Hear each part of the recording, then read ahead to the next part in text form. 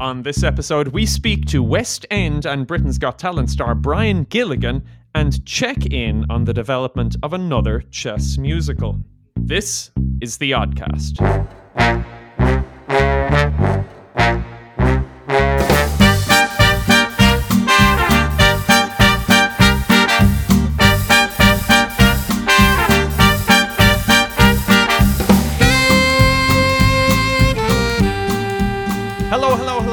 Welcome to the Oddcast. My name is Cian O'Dowd, and this is the show where we bring you the latest news and opinion on all things musical theatre, not just on Broadway and the West End, but right here at home on the Irish musical theatre circuit. I am, as always, joined by my impervious co-hosts, Daniel Ryan and Adam Trundle. There we go, keeping it positive. Impervious to much, but not my criticism. True. Very true. Cuts like a knife. Yeah. So deep. Because it has been a while since we've managed to record an episode, but we're so busy, of course, right now. This is the problem. So many activities and things, places, events to be at, places to go. I'm a bit concerned that the last episode has that myself and Dan were falling out as the intro, and now suddenly there's this massive gap between. It's almost like it's like a producer has stepped in and be like, okay, you need to patch things up, and just gloss over it in the next episode. Nothing happened. Yeah. But I think we also alleged in the last episode that Adam was nothing more than a mere composite soundboard. Yeah. We've gone off the rails in terms of truth on this podcast. Yeah, fake news. That's all we are. The narrative is not really sticking together very well, but it's okay. It's good. Yeah. Well, to be fair, it's been a year. I was about to say, it's been a journey to get to a full year of recording a musical theatre podcast without being able to see any musicals. I mean, that takes real skill. Some would say, what do you have to talk about? And I would say, not much. But yet we filled 20 plus hours of content. Yeah, there you go. Like, we were nearly at the stage where you could put the Oddcast on midnight and it would run throughout until the following midnight. Yeah. I think what we have been blessed with is actually a series of genuinely interesting people who have given their time to speak to us. Yes, that's very true. The real stars of the Oddcast are our guests, who actually have something decent to say for themselves. Yes. Unlike these three shysters. Yeah. Look, the world was built on the efforts of shysters. This is true. So long may it continue. But I'm hoping that we are finally getting to a stage where, if not seeing the back of COVID, at least seeing the light at the end of the tunnel, that maybe at some point at the very end of this year, we might be in a situation where we can attend a performance of something. I'm holding out that hope. Don't take it away from me. We can start to think about potentially looking on the other side of a pane of glass at something. Yes. Yes. Bring your own glass. Yeah. My tickets for Heathers, which was meant to be last October, are now this October. They're going to be worth so much money someday. For the show that just keeps rolling, yeah. For the show that kept being postponed. It's the same, actually. I have tickets to see The Killers in Malahide Park. It was meant, or in Malahide Castle even, and that was meant to be June of 2020. It was postponed to this June, but I got an email during the week which said it's now June 2022. God above. Apparently they're unwilling to countenance anything other than June. It's the exact same week. So what I reckon they've done is they've taken their entire tour schedule and gone, just add 365 days to that. Thank you very much. Because it's based around the lunar cycle, obviously. Yeah. Because Brandon Flowers is a werewolf. You heard it here first. Yeah, well, he's either human or a dancer. Oh, nice. Very good. For legal purposes, I have to clarify, Brandon Flowers is neither a dancer nor a werewolf. Shoot. Yeah. I understand he's human, but... He's a Mormon too, actually. I wonder what he thinks of the old... the book of... Parker and Stone musical, yeah. I'd say not. I would say... I'm going out on a limb, and I would say not. Yeah, I Probably not. Yeah. Probably not. Because I don't understand the subject matter of the Mormon religion is treated delicately by the musical. No, it's another one that I didn't get to see because it was postponed in the Bord Gáis. That's true. Something that wasn't postponed from the Bord Gáis was the live stream performance of La Bohème, the Puccini opera, which starred a couple of notable faces to Irish musical theatre heads. Celine Byrne, who obviously had her start with Naas Musical Society as a former Ames winner and was in The Sound of Music in the Bord Gáis. Also featured in that cast was friend of the show Rory Dunn, who we had as a guest a couple of episodes back. So, huge congratulations to both of them, and it was great to see something on a theatre with music in Ireland. Absolutely fantastic. And I suppose that's kind of all the local news really for this installment. There's not a huge amount going on. The only other thing worth mentioning is that, as we know, the Ames Awards aren't going ahead this year. There was nothing to adjudicate. But what the Ames Council have decided to do is to proceed with the Mary Kelly Award for Unsung Hero, which I guess makes sense because it's kind of a lifetime achievement award, and it's nice to still recognise the work that people have done. And there might even be particular stories coming from the pandemic where certain societies were on the brink of financial ruin or were in some serious trouble because of cancelled shows. So applications are open until Monday the 3rd of May. So looking forward to reading about the nominees in Showtimes and finding out who the overall winner is. Yeah, they're always such lovely, like, heartwarming stories of what people have done over the years. So I'm fairly confident that, like you said, this year we'll just provide even more of those, and just seeing how people have managed to kind of keep a bit of good spirit and goodwill during these very trying times. Yeah. It's nice to just have good news to look forward to. It's just nice to have a good news day. Well, in other good news, the pandemic has not stopped innovation in the musical theatre world, because I understand that another Netflix favourite is being adapted for the stage as a musical. And I do believe you're talking about the Netflix phenomenon that is The Queen's Gambit. Indeed. Now, have you watched The Queen's Gambit? I have, but not till the end, so please don't ruin the ending for me. Okay, Adam? I haven't seen the ending. I assume there's not a spoiler to say. I'm guessing she wins chess at the end. She completes the game. Why would you ask that question? I've literally asked for no spoilers, and it invites Dan to spoil. Oh, well, I haven't seen a single bit of it. Oh, I haven't seen a single bit. I think I watched the very first 5 minutes, and I was like, "Oh, this looks intriguing," and I'll come back to this. Like, I'm 3 episodes in at the moment. It's really good. Okay. It's really good. But the one thing that I really like about it is that if you've ever watched any movie or TV show that has chess in it, and I suppose specifically I'm talking about Innocent Moves, which starred Ben Kingsley and Josh Whiteskin, which was known as Finding Bobby Fischer in the States. It's just like this ludicrous, like, all the chess in it is absolutely, like, insane. So if you've ever played chess, you look at it and you go, that's absolutely fucking farcical. There's no way a match would ever be conducted like that. But they're obviously changing things in order to make it a little more cinematic or theatrical. What I really like about The Queen's Gambit is that the chess in it is actually real. Like, I used to play tournament chess in school, and you look at it and you go, that makes perfect sense to me. Oh, you absolute lad. You just go, like, it fits completely with my public persona. But like, you look at it and you go, oh no, like, those are genuine moves. Like, you would actually see that. And I think, like, what's his name? Bruce Gandolfini, who, he's kind of like one of these international master guys, was like a consultant on the show, and you kind of see, I was like, oh, this is actually being taken quite seriously. They're actually really trying to make it kind of authentic, which I think is quite cool. So that's, like, that was one of the things that immediately sucked me in about it. I was like, wow, it's not a farce. Okay. Amazing. Well, you can send those suggestions to the entertainment company Level Forward, who have acquired the stage rights of, now they've acquired the rights to the novel, which the TV show was based off, of the same name, The Queen's Gambit.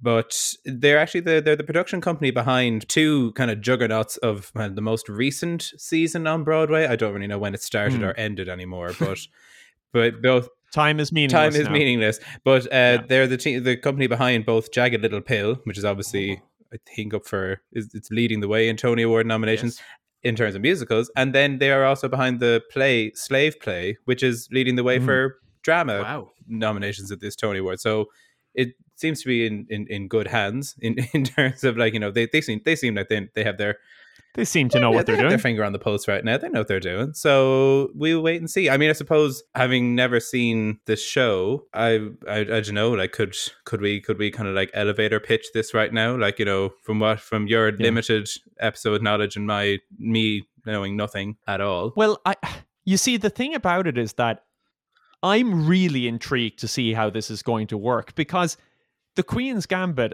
I think what made the Queen's Gambit so interesting was it was kind of a subtler, more of a slow burn drama. Like, it wasn't exactly action packed. But for me, I'm really intrigued to see how that works on stage, because usually when you get a musical, it's about a sequence of quite dramatic set pieces that move the plot along. Yes.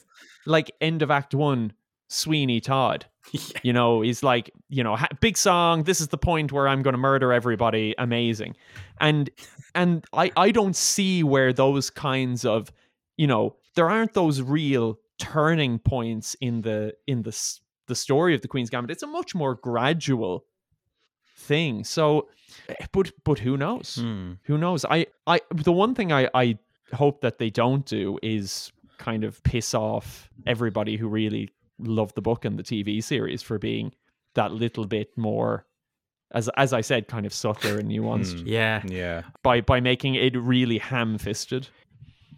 Because it of course, like, speaking of overly dramatized adaptations of chess stories, the obvious comparison is to Benny, Bjorn, and Tim Rice's Chess, which I think was once described in the New York Times as 3 hours of people screaming at each other like John McEnroe. That didn't go down too well on Broadway in particular. They really didn't like it. So chess musicals have a lot of redeeming to do for themselves. Yeah, and this might salvage reputation, to be fair. This might or confirm what we already knew. I think they should get Benny and Bjorn on board to write music again. No, here we go. Do you know what? Can I just say, I was fascinated by the fact that a show largely about chess became the most watched thing on Netflix. But I'm also really intrigued by the fact that there's an appetite from, as you say, Dan, a big and acclaimed production company in taking a bet on this on Broadway. Because on face value, look, as I mentioned before, as being someone who played quite a considerable amount of chess in school, it wasn't, how shall I put it, considered to be maybe the most popular or socially accepted thing in the world. So for it to be the premise of some of the most, like, the most popular Netflix show out there, and to be considered as something that's the premise of what I'm sure the production company hopes will be a wildly popular Broadway musical, does seem a little bit strange to me. I guess if you think about the trend of Broadway shows over the last couple of years, there's been more and more big movie adaptations from screen to stage. You know, like there's a huge influx of, like, even like Mean Girls, as a recent example of it. Sure wasn't. Yeah, that same year wasn't like all 4 nominees for best musical were, but 3 of them were movies. Yeah, because they had the band's visit as well, wasn't that kind of the? It was SpongeBob, Frozen, Mean Girls, and the band's Mean visit. Girls. Wow, right, yeah. And then, like, just before that or just after that, you got Beetlejuice and you know, there was another one that has just escaped me. Tootsie was another one. Yeah, Groundhog Day recently as well. Like, you just so. And there's been this trend towards, like, limited series or TV series over move, like, or at least it's now being seen on a par with films where it maybe wasn't before. Like, you're getting huge A-listers now in, like, on Netflix and on other TV series. So I suppose Broadway's a little bit behind in that they're only starting to look at these big TV series now as their source materials. I wonder, are we going to see a lot more popular TV shows made into stage musicals? Because I can't think of that many off the top of my head that have been done. I'm sure, Cian, you'll list 15 now. Well, actually, there was a very obscure adaptation off West End of no. You're right. It's not something. Well, there's the Friends parody, isn't there? Like that's the only one I can think of off the top of my head. Is there was a Friends unofficial musical? Yeah.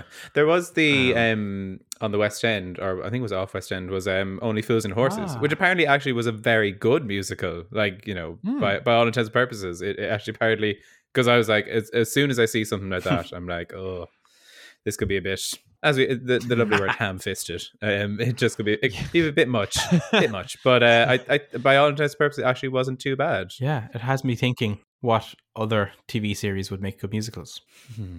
That is a very interesting one. This is what we spend a good percentage of our time doing, other than interviewing amazing guests like Brian, who'll be on soon. We pitch musicals to each other in the hopes of getting rich quick. That's effectively what we do. Yeah. Someday we'll land on a good one. Yeah. I'm trying to think, like, what am I watching right now? Do you know what I would love to see? And you could keep the titular character on stage if it were a musical. And I'm inspired by its recent announcement of its return, Frasier. Okay, yes. Kelsey, you don't need to change Kelsey Grammer No, out. you can keep, yeah, exactly. You can keep him straight away. And actually keep, and David Hyde Pierce as well. We have the cast done already. Perfect. This is It's I mean, it's like just to, I don't know, watching a solid 2.5 hours of Frasier singing through social faux pas that's going to be music to my ears. Top of the list. That's a good one. I like that. I like it. Yeah, I was thinking of The Simpsons before, because I was like, The Simpsons needs to retire as a TV show at this point. Its relevance is, gone. Not relevant. But its relevance is not relevant. Yeah, exactly. As articulate as I can put it in 1 year of pandemic brain. Like, you got most of the most classic Simpsons episodes have some element of musical theater or musicality to them, in my opinion. This is true. So, like, I wonder if you like the great moments, like in The Simpsons, they have the Planet of the Apes musical with Dr. Zaius. Dr. Zaius with the immortal lines. Can I play piano anymore? Of course you can. Well, I couldn't before. And their version of Guys and Dolls. Oh, yeah, we're just a bunch of crazy guys and dolls. Yeah, to be fair, I'm going to say something controversial. If that song was in Guys and Dolls, it would be the best song in Guys and Dolls. It really would. Oh, completely wrong. That's so what? No, that's such a tune. I know, I'm with Cian. I've said all along that song is the best song from Guys and Dolls, and it's not even in the goddamn show. Like, yeah. But potentially most famous is the Marge versus Monorail episode. Yes. Which is kind of a takeoff on The Music Man. Yeah, but I mean, if you want to impress Broadway, you keep it meta, you keep it satirical. Yeah. And I think you could do a full musical length Marge vs. Monorail and throw in some, because it's only 20 minutes that episode or so you could expand it with some other storylines in classic Simpsons fashion. Mm-hmm. Now the question is, do you paint everybody yellow or not, or do you do a SpongeBob take on it where you just put them in the costumes? Yeah, I mean, we're already getting into the technicalities here when we don't. We're going way. I don't think we need to iron out all production questions. It's a fair question, even at this point. Like, it is. It's a fairly basic hurdle that we have to jump over in getting this to the stage. I think for me, like, there's never been a proper stage adaptation of High School Musical. I think they just released the rights to one, but it was just a movie. And now there is the Disney Plus series High School Musical, the series. So how about a musical version of that series? So then it's High School Musical, the series, the musical. Well, I mean, it's so meta. It's just layers and layers, and I'm not going to lie. If I were to ever put money on a show outstripping the producers for Tony Wins, it would be that. So I mean, we're looking for a get rich quick scheme. I mean, I think we found it. This is it. Well, if you have any suggestions for TV shows you think should be adapted into musicals, send us an email to theoddcast@oddtheatre.com or get in touch with us on social media on Facebook or Instagram at The Oddcast by Odd Theatre. That brings us to our guest for today's show. Our guest on today's show is a Dublin-born actor, singer, songwriter, and musician who will be known to listeners for both his West End work and his appearance on the hit television talent competition, Britain's Got Talent. His audition for that show, a cover of I'll Never Love Again from the musical film A Star Is Born, has garnered over 1 million YouTube views, while he has picked up an impressive string of credits right across theatre, including originating the role of Billy Mooney in the West End premiere of The Commitments, Guy in Once the Musical at the Olympia Theatre, Cornelius in Dr. Faustus at the Duke of York's Theatre, and Giuseppe Zangara in Assassins at Dublin's Gate Theatre. He was performing on the UK and Ireland tour of The Lion King when the pandemic brought theatre to a screeching halt. Welcome to the show, Brian Gilligan. Brian, how are you? Welcome to the show. Hey guys, thanks so much for having me. Cheers. I'm good. I was struck when I was reading through your credits there that you've done a lot of interesting and varied things. I mean, usually when we get people on the show, it's musical theatre, but that's not all you have in terms of strings in your bow. Yeah, I have stocks and trades. No, I'm joking. In fairness, I've done a bit. fine vineyards and multiple cars in my garage. Not garage. It's been an interesting few years, and I suppose, like in the least cheesiest way possible, like during the pandemic, it's obviously just been very disorientating in a way to be trying to deal with the lack of live theatre and the lack of the industry being so consistent from the amateur world to the professional world and everything in between. But I suppose the one thing that's actually been quite nice has just been to be able to sit back and kind of reflect on how great the last few years has been. And I was actually talking to someone about this. I was talking to a friend recently, and we were talking about that kind of in between jobs time when you're working in a cafe or working in a shopping centre or working front of house at a theatre. Or, in call centers, or a lot of the jobs that you would see as very menial and soul destroying. And the reality is that I think anybody would be kind of, scraping at the window for jobs like that, because the reality is that we're in a situation where until the industry gets back on its feet, we need to do anything that we can to work. Some of us have been very fortunate to teach, but I suppose the point that I'm trying to make is that, like, it's putting so much value in every single time that we've had the blessing and the luxury to step on a stage and do something. It's been great to kind of think about that, and it's been lovely to have had the opportunity so far since I went full time in it and fully professional to have done such a kind of variety of things. It's been pretty cool. So maybe take me back to your youth. Are you sure you want to go back? There's parts that I definitely don't want to go back to. At least I think I don't. Anyway. Well, I'm particularly interested in those ones, and I'm sure listeners will be as well. But this is Ames we're talking about now. I'm not 100% sure if it's such a good idea. No, I'm kidding. Yeah. Oh, yes. But I suppose what's interesting, I think, to everybody when people come on this show and they've had a really interesting professional career is to kind of explore those moments where they began to know that actually this was going to be more than just something that they did for a sense of enjoyment, a sense of hobby. This was going to be something that was kind of a calling, kind of a vocation, something that they knew they really wanted to dedicate their professional lives to. What were those moments for you that in or around that turning point? That's a really cool question, because I think for an awful lot of people, it starts quite young and from a place of encouragement, whether it's something that they generate themselves or whether it's something that they get from parents or from people in their family or their circle of friends that have that belief in them to say, oh, you should do this. You could turn pro, you could go and train, you could do so many good things. And I suppose it's interesting because, like, I come from a very musical family, but there was almost like a sense of the home environment just being slightly overbearing to points where I loved music with every fibre of my being.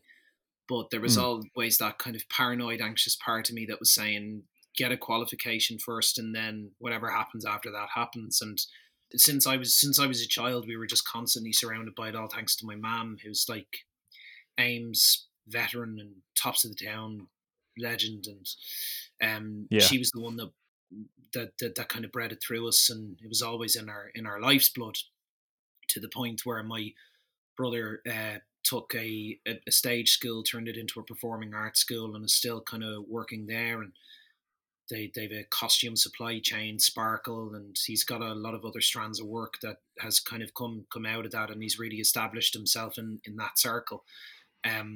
All thanks to our mum. But growing up in that environment was very much a case of, my mother was tremendously motivated to try and get us into that in one way or another. But I think there was there was almost like the practical side of me that was encouraged by my dad. I guess he was just like, like if university is for you, maybe you should just try and do something first, and it wasn't in a way that was trying to kind of hold us back from our dreams, or what actually happened as our dreams becoming reality eventually. You know what I mean? There was an awful lot of good there.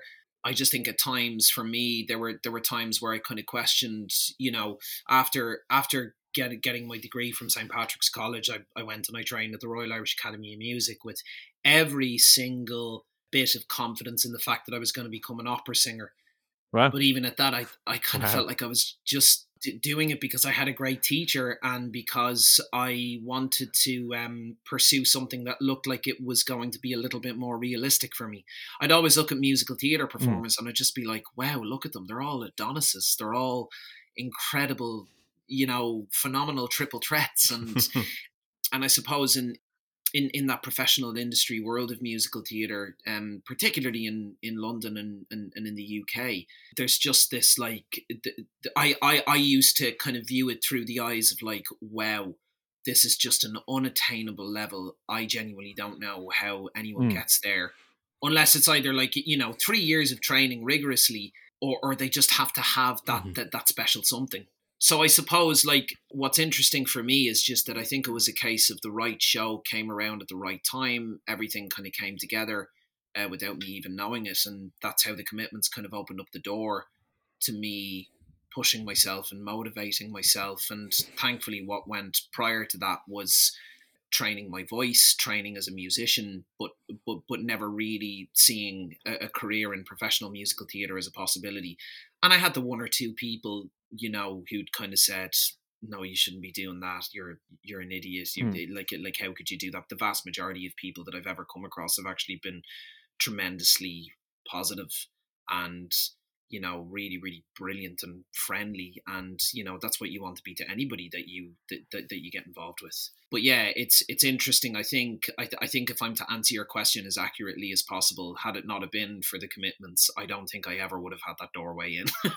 It's just like it just and it shows the versatility of casting for actor musos and people who wouldn't look like what you would associate the generic kind of musical theatre performer as. And it was just a godsend, and it genuinely changed my life and how I was to kind of go forward as a singer actor. Like, The Commitments obviously is a fantastic show, and like you said there, it was a doorway for you. Like, how did you find out it was happening, and how did you get involved? I was involved in a show in 2012 called The Promise at the Helix, which Paul Redmond had put on, and it ran for a week. And I think we were in the weekend of our run. Like, I mean, it was literally just a run for, like, what was it, 7 performances. So we ran from a Tuesday to a Saturday, kind of standard time. And we had a matinee show on the Saturday. And I hadn't realised it, but a couple of people in the cast had actually reached out to an agency that are now, that are now known as Collective. But at the time they were known as Boland and Reeve. And one of the guys, with the head of the agency at the time, had only kind of started this agency in London, but he had a lot of connections in Ireland and was here at the time. And someone had kind of pushed him in the direction of The Promise and said, like, you should come in and have a look at this show. And I didn't realise that he would be there on the matinee And previous to this, I'd auditioned for him, but because such a massive amount of time went by, I was like, nah, this isn't happening. There's no way. Like, I definitely didn't get represented by this guy.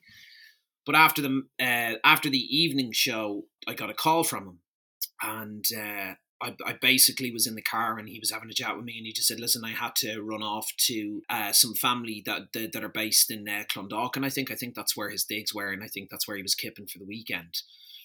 And he just said, do you fancy having a chat next week, and maybe we can kind of get you over to London at some point and make everything official. And I just couldn't believe my luck, because even in light of the Commitments casting happening eventually, I don't think it would have happened as kind of fast track had I not have had an agent to fly us. Well, he did. He wasn't like physically responsible for flying me over to London and getting me the audition, but he was the one that got me in the door.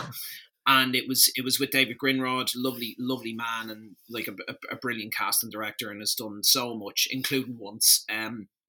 But yeah, that's what essentially got me over to London. I got represented by him, and I flew over for the 3 auditions. It was a brilliant audition process. It was just constant like audition workshopping, where we got to play loads of different instruments in the Loop Studios at King's Cross and Pancras, and all the creatives were there. We got to do script reads. But as you're going through the motions, you genuinely do not think, or at least I had this idea in my head that I was like, oh God, like I remember there was, like when I went in for my final audition, I was seeing people like Cillian Donnelly walk in the room, and I was just like, Jesus, this is insane. What is actually going on?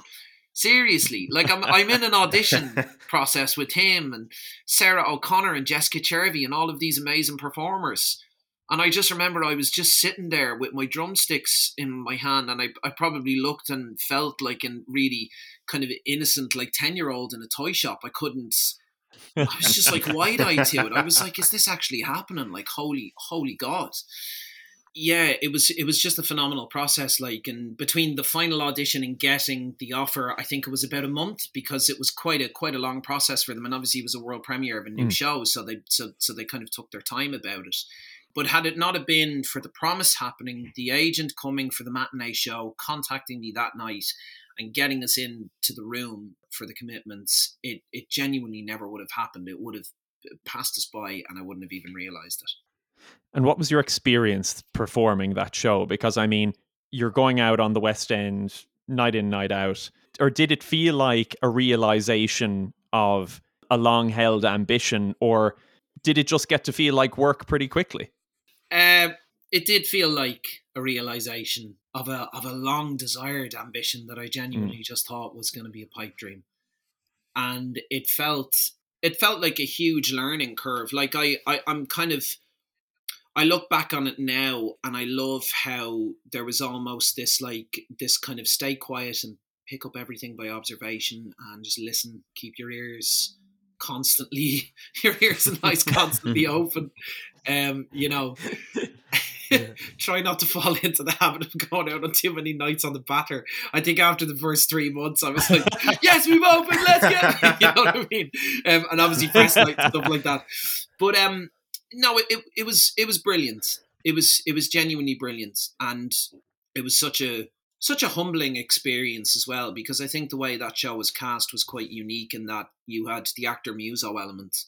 You had people who'd worked in places like Theatre Clwyd, and a lot of the Peter Rowe shows that take place in Ipswich and certain parts of England and Wales and Leeds, and incredible guitar players, bassists, drummers, people that were coming from like Jersey Boys and We Will Rock You and a lot of these big shows. And then you had the likes of Cillian, who was literally just stepping off the stage after having finished Tony and Billy Elliot, and had Les Mis and Phantom, and such a wide mix. And I think that's what was really interesting to me, this like professional circuit where people were going from show to show to show, job to job to job. And here's me, I'm like, I'm just after coming out of the Academy of Music in Dublin, and this is my first job out of college, like or university or training. And it was almost like the desire had been quelled, but it was quelled in a way that I was like, oh crap. Once I got to London and once I was involved with the show, I'd actually seen how I put so much stock in my musical training and in training my voice that what the commitments did was it made me concentrate on the other facets of, being an actor muso. So I'd played drums for a few years, but being involved in the commitments actually made me really technically up my game, because the original Mika on the show, Joe Woolmer, who I've remained, he's one of my best mates, shared a dressing room together, still keep in touch, was planning on going to his wedding this year, but obviously it got cancelled because of COVID. But this guy, just as an example, was like a former Blue Man, and he was and is just, he's just a presence. He walks in the room and you feel like you're literally in the midst of something mental but beautiful at the same time. And that's how his energy just totally got passed over, and I was like, crap, I really, really need to up my game. But then you realise that he's very generous. He was out to help. We'd be sitting backstage and we'd be doing drumming drills together just for the crack, and just because he enjoyed the aspect of teaching me things that I genuinely didn't get. But then throughout the year, that was just the process. It was just trying to stay well oiled and making sure that you didn't because if you go out on stage and if you muck up, it's like, it can literally just stick out like a sore thumb. So it was always the case of just trying to maintain the standard of the show. And then you had brilliant script by Roddy Doyle, obviously amazing music, and a brilliant production to go around it. So there was the element of not letting you kind of get too carried away, but at the same time it was a great year for me because it was such a massive learning curve. And I think that's what genuinely changed me as a pro. It was just really, really exceptional. It really was. And you also did the tour for the commitments as well. Was there any kind of more pressure bringing that kind of to Ireland than having done it in the West End? Because obviously, there's so many shows in the West End, whereas everybody in Dublin knows the commitments. Yeah. Yeah, I think there was a slight bit more pressure. I think it was just because of the change of part, but also because of the fact that when you're bringing a show home, your expectations, I suppose, are slightly different. And I think you begin to realise just how much it actually means to people from Dublin. Because in a way, I think culturally, just because Dublin is a very kind of specific social dynamic in the language, in the colloquialisms, and what you think of Dublin, you think of the things like the Halfpenny Bridge and O'Connell Street and Northside Dublin particularly. You would think of kids riding around on horses as as a recreational activity. You would think of you have this and that's why the film was so genius. That's why Alan Parker was such a phenomenal man to shoot that element of Dublin that people didn't see, because I suppose prior to movies like that, there was this image abroad of Ireland just being a very tight toe place, the front package of a Frosted Lucky Charms cereal box. And but it's just the reality. I think just people romanticize about the country a lot until they actually come over to it and they see that we do have Wi-Fi and that we have like a lot of the same kind of places and cities and a lot of similar life like everybody else, and I suppose similar to the neighbours next door. But I think sorry, not trying to get carried away with too much description, but I think because of the fact that the show had already spent 2 years on a West End stage and brought that element of kind of Dublin Irishness to the West End, as well as once because we ran at the same time as them when we went on tour, and when we brought it to Dublin and Belfast, we were thinking to ourselves, man, we really, really have to be on this. Run it slick, run everything as if it's as authentic as it possibly can be. And thankfully, the audiences for the 3 weeks that we were there in the Bord Gosh loved it. They lapped it up. They just thought that the fact that this great story had been adapted for stage and for a live theatre piece, and had also brought the kind of get up and party and dance vibe of a jukebox musical. There was almost like this kind of they're striking the balance of the best of both worlds, and that's where people started to see the huge value in how much of a great show it was and a fun night out, so that was up to us, that was up to that tour cast to really, really bring that, and I'm confident and very proud enough to say I think we did. You did. I saw it and I loved it. So I did. Good. Brilliant. Yes, there's proof. There you go. Yeah. Success. Yeah. But Brian, obviously finishing your first West End show is a huge milestone for anybody with, as you say, that long-standing ambition to get as an actor. When you finished with The Commitments, was there a sense in your head of where you wanted to go next or what you wanted to do next? Do you know what? It's mad when I think back about it, because I remember when The Commitments finished, it was almost like the world around me. Except, well, no, actually, I tell a lie. Like, the experience of living in London for me and being half an hour from the West End and literally in the heart and in the centre of everything that I had wanted to be in for a very long time was fantastic. I moved in with my girlfriend around the time The Commitment started. We moved in together in London, and we're now married, 2 kids. I think an awful lot of people put so much kind of stock in the shows or the productions that they're involved in or the jobs that they have. I'm not saying that everybody does. Thankfully, I had my passion that I could go to, but, I also had this brilliant balance of having a wonderful personal life. And I suppose, like, just the fact that Laura and I living together in the UK was such a fantastic time, because, she's also an actress and she understands the kind of the ins and outs of the audition process and how you get yeses and how you get no's and how you've got to have thick skin and how you've got to be quite resilient in some ways, or in a lot of ways. When The Commitments finished, it was actually a bit of a hard time for me, because I'd just come off 2.5 years of having a consistent job, being in the Palace Theatre, of getting to perform incredible songs and, get to be involved with a brilliant bunch. That when it ended, it's almost like you're, that side of your world just goes. And it was great just being able to kind of chat with her about it, and it's almost like you've got to shed your skin and you've got to turn over a new leaf. But because that was the first time that had happened to me properly, it was a very difficult process. And also because of the travelling nature of work, because she had to fly back to Dublin for a theatre job, and I decided that I was going to stick it out in London and go into like what was it? It was a 4-hander play at the Charing Cross Theatre, which was a beautiful production, but like a considerable step down from this like big energy kind of blaring music, lights and sound, just spectacle of The Commitments, to come back to something very much, stripped back and more intimate, and 200 people coming in to listen to Edith Piaf songs, as opposed to, all right, Sally, right. You know what I mean? Like, it's just, it was hilarious. But you know what? I remember I was in a situation where I had a choice between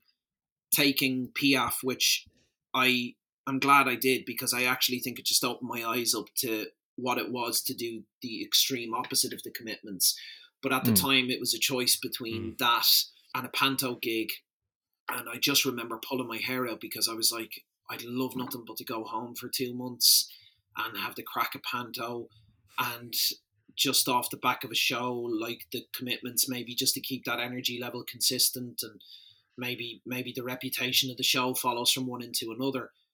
But I took Piaf on the risk that I just kind of felt like, crap, I need to really, really clock up some plays and some straight theatre, and maybe just give myself the grounding after 2.5 years that I could probably do it, just to dust myself off and iron out the creases and try and do something that wasn't in any way like The Commitments, except for the aspect that it was an actor muso show. They'd arranged 2 clarinet players, 2 button accordionists, but the whole thing was just done in this like very kind of multi-ensemble way. But it was completely the opposite, and it was lovely to be involved in, and that would have been definitely responsible for the likes of Faustus and later on Jimmy's Hall. And I remember someone telling me, like, either like when I had this decision between one or the other, you can either take a panto job, which is fantastic, or you can go for something that maybe a little bit less in the wallet, but is actually going to give you a versatile picture and push you in different directions.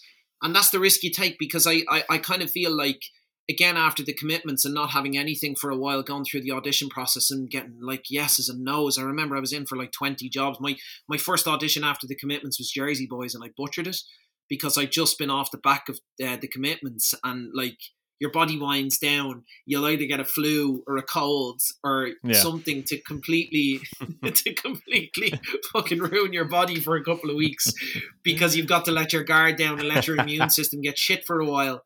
And you're better off just taking a break and just having a bit of time just to do the things that you hadn't been able to do, you know, like go and see other shows or maybe take a holiday or that type of thing. But thankfully, the right thing came at the right time, and I'd worked it out, and it gave a little bit more dynamic to the CV. And I'm really, really glad that, as well as the commitments happening, that PF happened, because it was one extreme to another. And then things started to really take shape. I think that sounds like a really bold choice to go, actually, I'm going to do something where I think I'm going to push myself out of my comfort zone here, and where I'm going to learn from it, rather than just taking something that will be the same as what you've already done, you know, to go and say, actually, I've never done this, so let's have a go at it. Definitely. No, it is. It's fun. And it was, I suppose, just an interesting way to spend a December, because I'd managed to get home for the couple of days just to get back and obviously spend time with Laura and hang out with both of our families and stuff, which was great. But on Stevens's day, it was the flight back, and we were straight into doing this really kind of like dark, tragic play. It was just like going, you know what I mean? Like but yeah, it was, and anything could have happened. But thankfully, the right things came about, which I'm forever grateful for. Because you mentioned Faustus there, and I mean, you say Piaf is probably about as far away from the commitments as you can get. I'd say Faustus is also about as far away from the commitments as you can possibly get. I mean, it's sort of one of these real iconic plays, but that combination of experience that you got and the credits that you built up, which is varied and dynamic, how do you think that's prepared you for the later points then in your career so far? That's a cool question, because for someone who never trained as an actor, I think it definitely gave me an appreciation for that process by itself. And I think with someone turned around to me and gave me a saying, I suppose, just and I suppose the way I interpreted it was actually kind of, it was one of those things that kind of took me a couple of days to really, really properly register, because, you know, when you have shit going on, you can be slightly selfish and you can be like, oh yeah, okay, fine, thanks, whatever. And you just think a phrase like that's slightly cheesy. But then the more time went on, it actually really, really settled into me. And it was expect nothing, prepare for everything. And I really, really value that. Like, I've gone into auditions and botched it. I've gone into auditions and I've, you know, admittedly taken things for granted, because I haven't been focused. I haven't had my concentration. I haven't had my thought process in the right place, or my body and my mind in the right place. And I've also gone in trying to impress, and I don't really think that works in people's favour. I think with Faustus, what was interesting about it was that I went into audition for the job telling myself I'm not going to get it, but just having the crack. Because I had nothing to lose. I was teaching in London at the time for an after schools company, which was great. And I think after PF, it was slightly different for me, because I was like, right, you know, you've got to go out and work. Stop having this chip on your shoulder just because you played 2 parts in a West End show for 2.5 years, that somehow gives you some entitlement to sit in your hole all day long and live off your savings. Do you know what I mean? It's like, I do. Come on, like. but I think that's what was really cool about Faustus, because I'd never touched any Marlowe repertoire. The closest that I got to anything of a bard nature was Shakespeare. Yeah. I'd done like a condensed version of Midsummer Night's Dream 3 years prior to that, as part of like a 6-month actor training program. All thanks to Kathleen Warner Yates, who is a legend. Thank you, Kathleen. You literally saved me from what could have been, you know, multiple car crashes in audition circumstances on many an occasion. Glorious woman, and I have to give her a shout out. She's absolutely brilliant and a good friend. But yeah, I think that sense of just putting the expectations at the door and preparing and going in, knowing the script, and you know what, it's like, it's mad, because there's so many situations where I didn't do that, and I just felt static. I felt like I was just reciting as opposed to going in and finding little sparks. Like I remember like my Faustus audition for like, what was it that we had to read for there's like a good angel and an evil angel, kind of like devil and angel on the shoulder, and they're trying to kind of either tempt Faustus or get him to use his logic. And there was one scene where I just like pulled a Tom Vaughan Lawler and decided like, fuck it, I'm going to read the script like Nage. And then there was another one where I decided that I was going to try and read another part like John Cleese. And then someone else was like, you know, I don't know, I think I did a Spanish accent randomly, which I don't think went down very well. But like, you know, it was just a case of like the director saying, you know, play around with this. But it made the difference. Being prepared meant that I just had this audition like it was a playground, as opposed to, you know, here are the lines. Now cold read everything while you're holding them in your hand. And since then I've been like, yeah, I'm just going to follow that. Regardless of how much time you've got, try and get stuff off. And I know it could be like such a basic thing. Anybody could say like, that's such a simple thing. But I think an awful lot of people don't really put value into it, because they're just like, you know, oh, well, you don't have to learn it off if you don't want to, but we would recommend that you do. They're essentially saying, learn the fucking script. Do you know what I mean? Like, and it definitely did. It did a world of wonders for me, you know, listening to Ian McKellen on extras. It's all in the script. Brian, what inspired you to do Britain's Got Talent? Fear of the unknown, and I suppose just trying to find a bit of a platform where I could kind of pick myself up and start again. There was a part of me that wanted to quit, because I kind of I had a bad experience on being part of an entertainment group on a cruise ship, and I came back and I was saying, I don't really know if I want this lifestyle anymore. I was massively grieving the loss of my brother, who'd only passed away about 6 months prior to that experience. And that was really hard, to the point where I just kind of shut down from singing for quite a while. I was doing some teaching and I was doing the odd gig here and there, but it's almost like I just lost flair. I didn't really have a love for it anymore. It died for a while. The fire went out. And I think with Britain's Got Talent, it was just a way of giving myself a kick in the arse to get back and do it. And I will say this, like, Britain's Got Talent was great, but it was very nerve-wracking. It was nerve-wracking. I'll bet. Oh man, it's just like it's almost like it's a completely different world. But it's a world that will either, you know, put some muscle on you, or it'll be something that you go and do, and you said you've done it.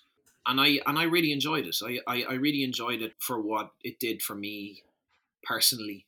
I never went into it with any kind of professional endeavor.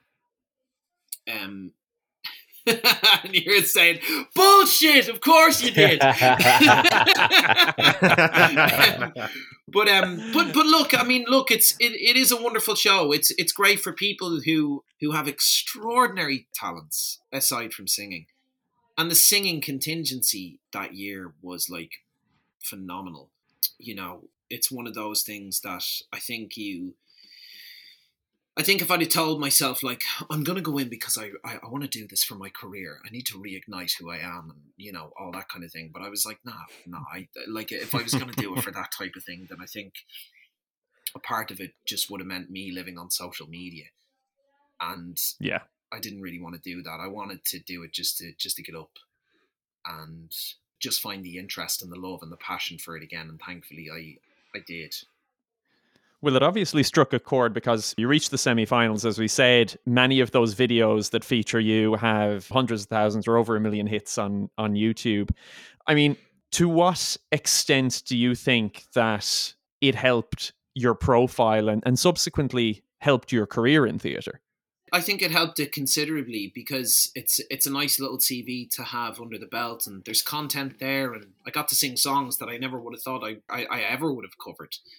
And that was a challenge. Like, those rep sessions for BGT are like, you know, you get a vocal coach, you get someone from A&R, You get people constantly putting you through your paces and giving you different songs to work on. And I remember we'd explored so many different options. So yeah, it does do a lot for your career. And I think when it comes back to the person, it definitely opens up how much you have to work. I'd spoken to a pal of mine from the Lion King tour, Nigel, who was one of the Simbas, and he had done the voice in Holland. And he even said, like, the graft in those shows, because it's such a condensed space of time, it's not like a tour where you get a year to go out and rectify mistakes that you may have made last week or the day before. This is something that you've literally got to be the utmost perfect that you can be in a matter of weeks. And that's what was really, really cool. So yeah, and you know, as well as the much and all as we have to be careful when we use this word exposure.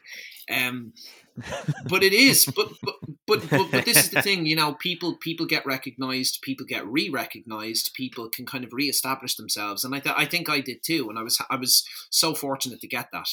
The fact that I don't know how many views on the video, but like, it's great to know that actually happened. It gets embedded into your profile, and if people want to check out who you are and what you're about, then there's something there, you know. It's nice to know that it happened, so that these things can be received positively.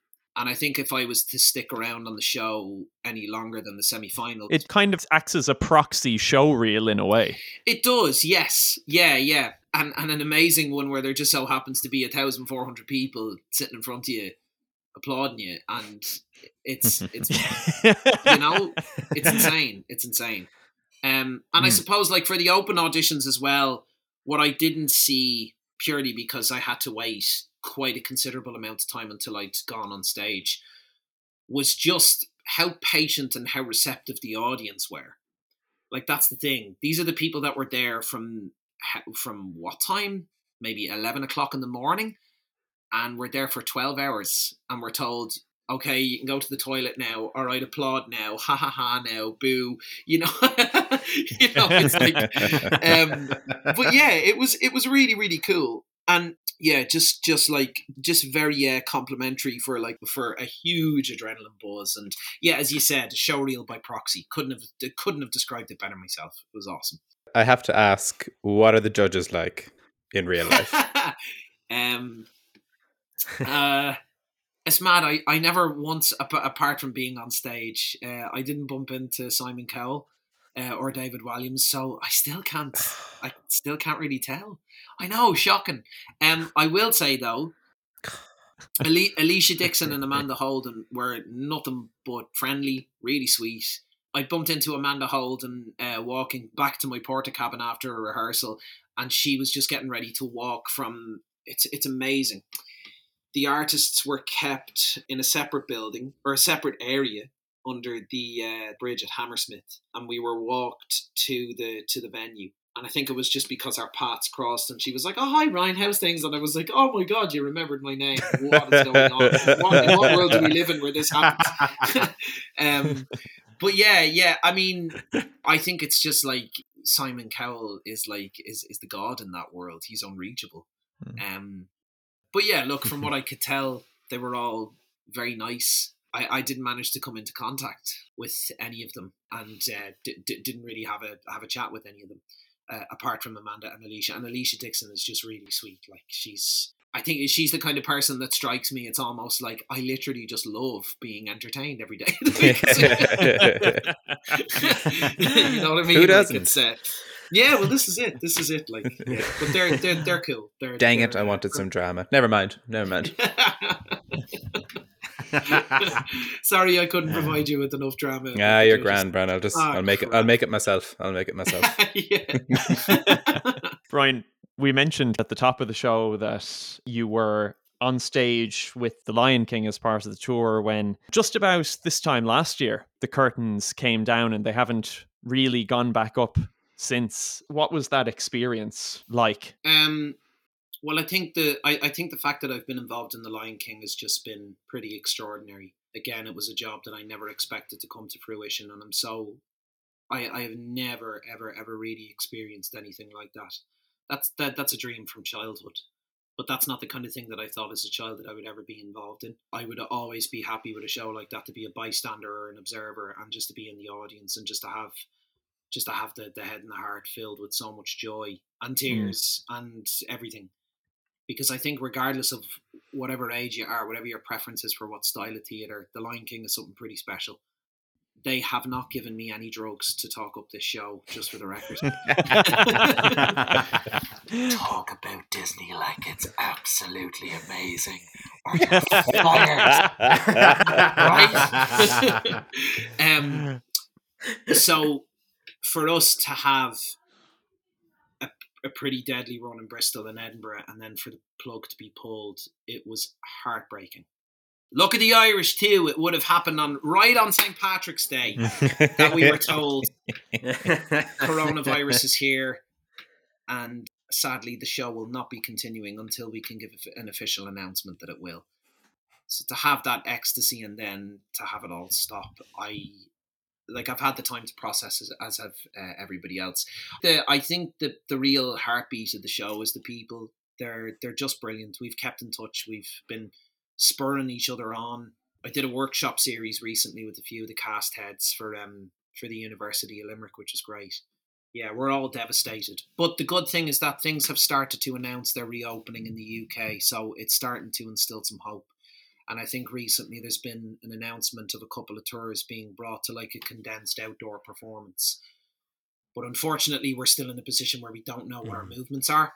And a show of this scale, it's kind of one of those things where you feel like it cannot operate unless it's indoor to a pretty epic majority capacity audience. It's all or nothing with something like that, yeah. Exactly. We just have to wait. That's the worst thing about it, but c'est la vie. Like with those glimmers of hope, is there anything in the pipeline? Any other musical ventures? Oh, you mean for me? Things in or for other? For you, yeah. I mean, yeah.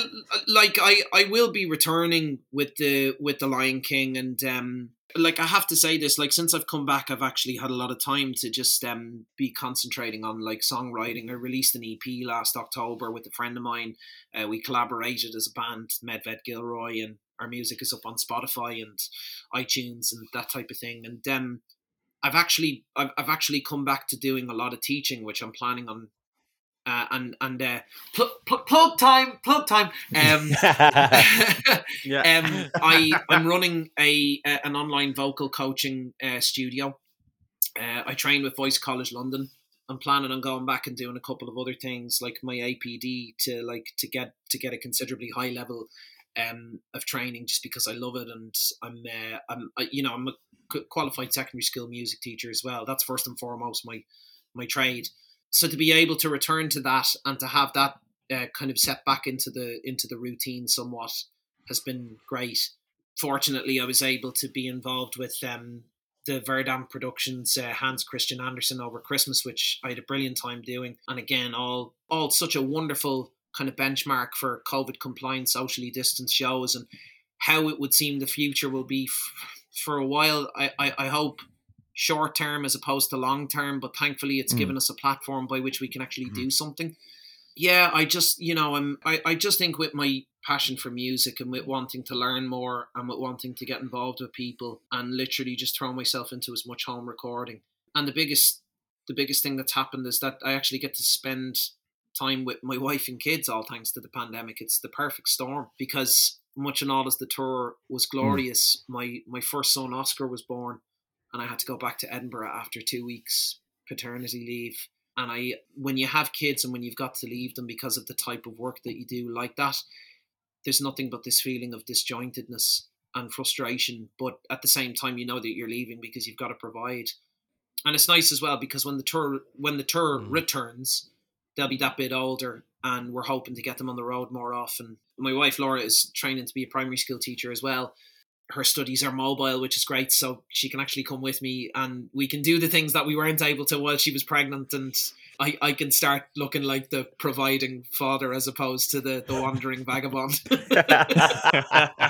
who was children.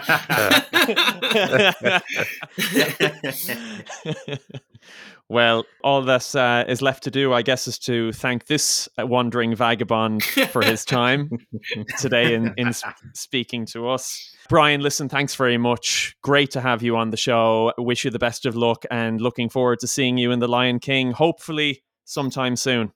All the best. Thanks so much, guys. Thanks for having me. Have a great one. Bye.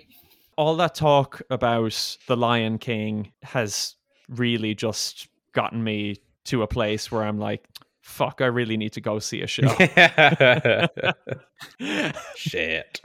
You know, just talking to Brian, you're just like, oh man, I miss it so much. So good. So I can't even begin to imagine what, you know, people who do it professionally like him must be feeling. Yeah. I think I may go watch some DVDs of musicals now. Well, they're putting out Shrek, aren't they, on Netflix? I was just about to say that, so I could not remember what one was coming to Netflix. Yeah, with Brian Darcy James and Sutton Foster. Yeah, it's the OG one, yeah.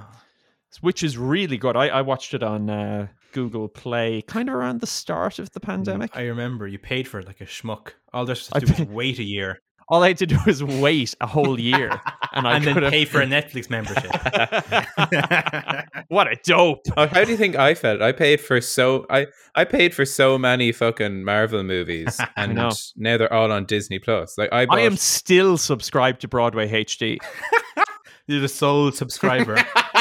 Yeah. Jesus Christ. Sole subscriber. That's it. That's quite a good name for a musical or TV show. Yeah. I mean, it'd be a one-hander, wouldn't it? Naturally. Yeah.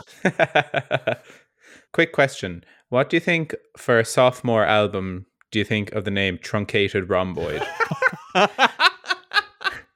Well, what's it a follow-up to? That's the important part. I was like, what's the debut album? Well, the debut album is Disco Volante. All right, okay. Oh, it's a serious genre change, it sounds like. Yeah, I don't even know what the genre for Truncated Rhomboid is, but we'll figure it out. It sounds like math rock or progressive rock or something, doesn't it? Yeah. This is good, though. I can't wait to hear it. There's no one dancing to Truncated Rhomboid. Like it is. It's like turning from like 13/8 into 13/7 into 5/8. Yeah, Dream Theater could have had an album called Truncated Rhomboid. Yeah. Is a rhomboid a body part or a shape? Like, I have a rhomboid infection. Or my rhomboid is infected. Yeesh. Jeepers. I have to see somebody about that. Mainly a geometrist. He's got a truncated rhomboid. Clear. I think it's actually both. There's a muscle, but then there's also like a shape. It's like Is it a 3D rhombus? Is that what it is? Oh, like cuboid. A rhomboid is a parallelogram in which adjacent sides are of unequal lengths and the angles are non-right angles. And just for all the biologists out there, the rhomboid muscles, often simply called the rhomboids, are rhombus-shaped muscles associated with the scapula. So they're kind of connecting your shoulders to your spine, basically. Rhomboid major and rhomboid minor. To the middle of your back, not your spine. I don't think they actually fuse directly onto the spine bone. Yeah. Well, then a truncated rhomboid sounds painful. Well, yeah, if it's an injury, I suppose. Yeah. If it's just a math problem, I'm not sure it's that tragic. It might still be painful, though. Yeah, true. It might still be painful. Anyway, I can't wait for the album, Dan. Yeah. You never told us about the first album. When's it coming out? Oh, June 2022. Along with I'm supporting the Killers in Malahide Castle. I'll see you there, so Dan. It's actually a musical theatre concept album about a mathlete who gets a sports injury. Yeah, I am just going down a Google wormhole on this. Well, you enjoy your weekend. That's all I have to say. Yeah. Well, I think I ought to neatly wrap that up there. Thank you very much for joining us today for this episode of the Oddcast. Don't forget to subscribe, follow, or add to library on where you listen to your podcast to make sure that you don't miss any great content. Also, don't forget to follow us on Instagram, Facebook, and Twitter at the Oddcast by Odd Theatre. But until the next time, stay safe, gang.